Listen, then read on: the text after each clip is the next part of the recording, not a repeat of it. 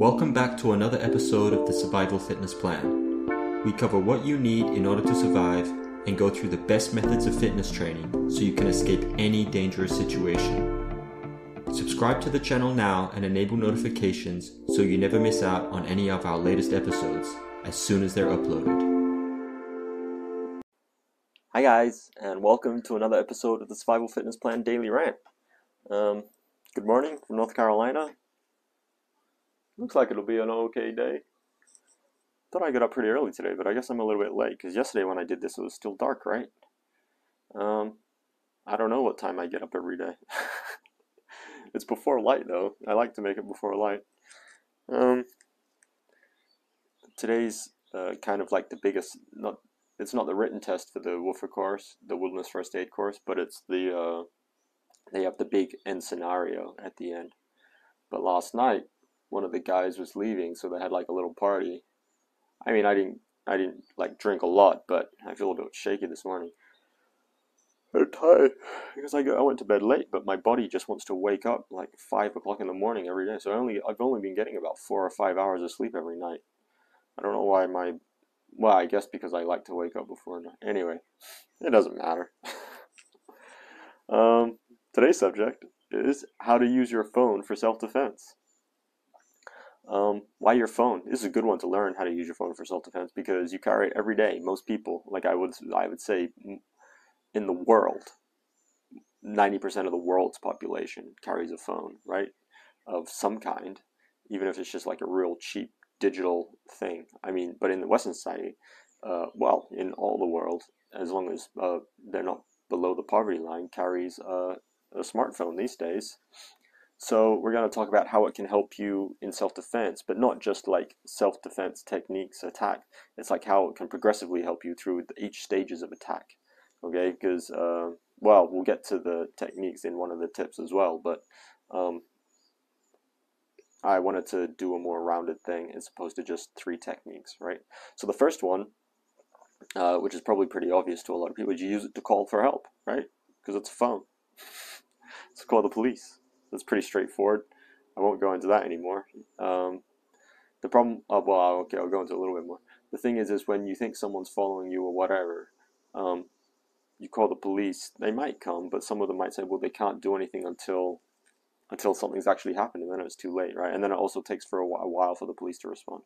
But still, use it to call for help, and maybe not even the police. Maybe you can use it to call your friends or whatever. Number 2 is use it with personal safety apps, right? With apps these days. So I guess on those analog phones you can't, on the old ones, but on all smartphones, you can get these personal safety apps. I'll put a link in the description for a website that's got a few different apps. But basically, there's a few different types.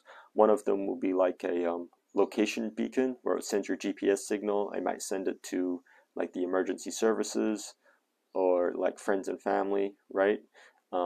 Some of them might, like a panic button, it'll automatically call emergency services. Some of them will be like a personal alarm, or it'll just make a really loud noise.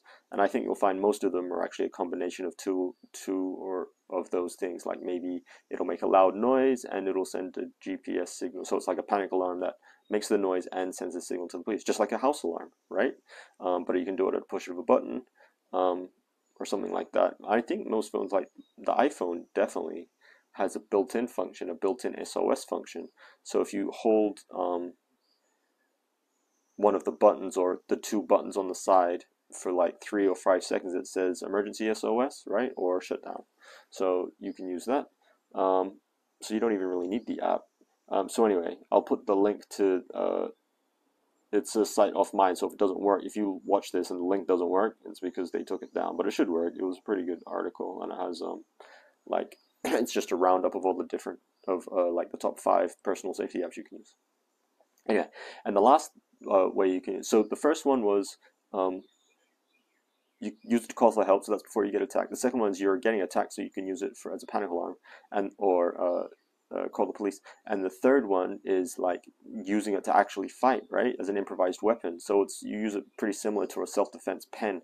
And then like I guess you got to think is where you're going to strike, because the pen's sharp, right? So you go for the eye or whatever. It's a lot more effective. Not that I suggest doing that because you might get arrested for blinding someone.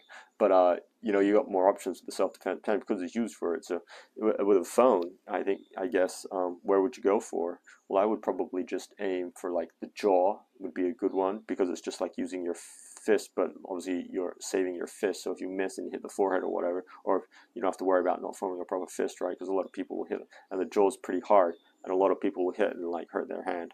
So you go for the jaw, just go for the face in general. If someone's like grabbing you or cutting you away, you can like rub it into their hands and see if that works to help hit some nerves so they let go of you. Yeah, so that's it for today, guys. You can get like dummy phones that are tasers, but then they don't have the function of a real phone, right? And as I mentioned before, yeah, a self-defense pen is probably better.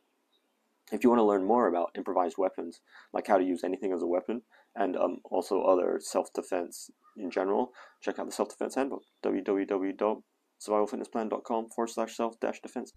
If you enjoyed this episode and found it useful, remember to like it and comment. Also, don't forget to subscribe and turn on notifications so you never miss out on our future uploads. Thanks for tuning in, and see you again soon in the next episode.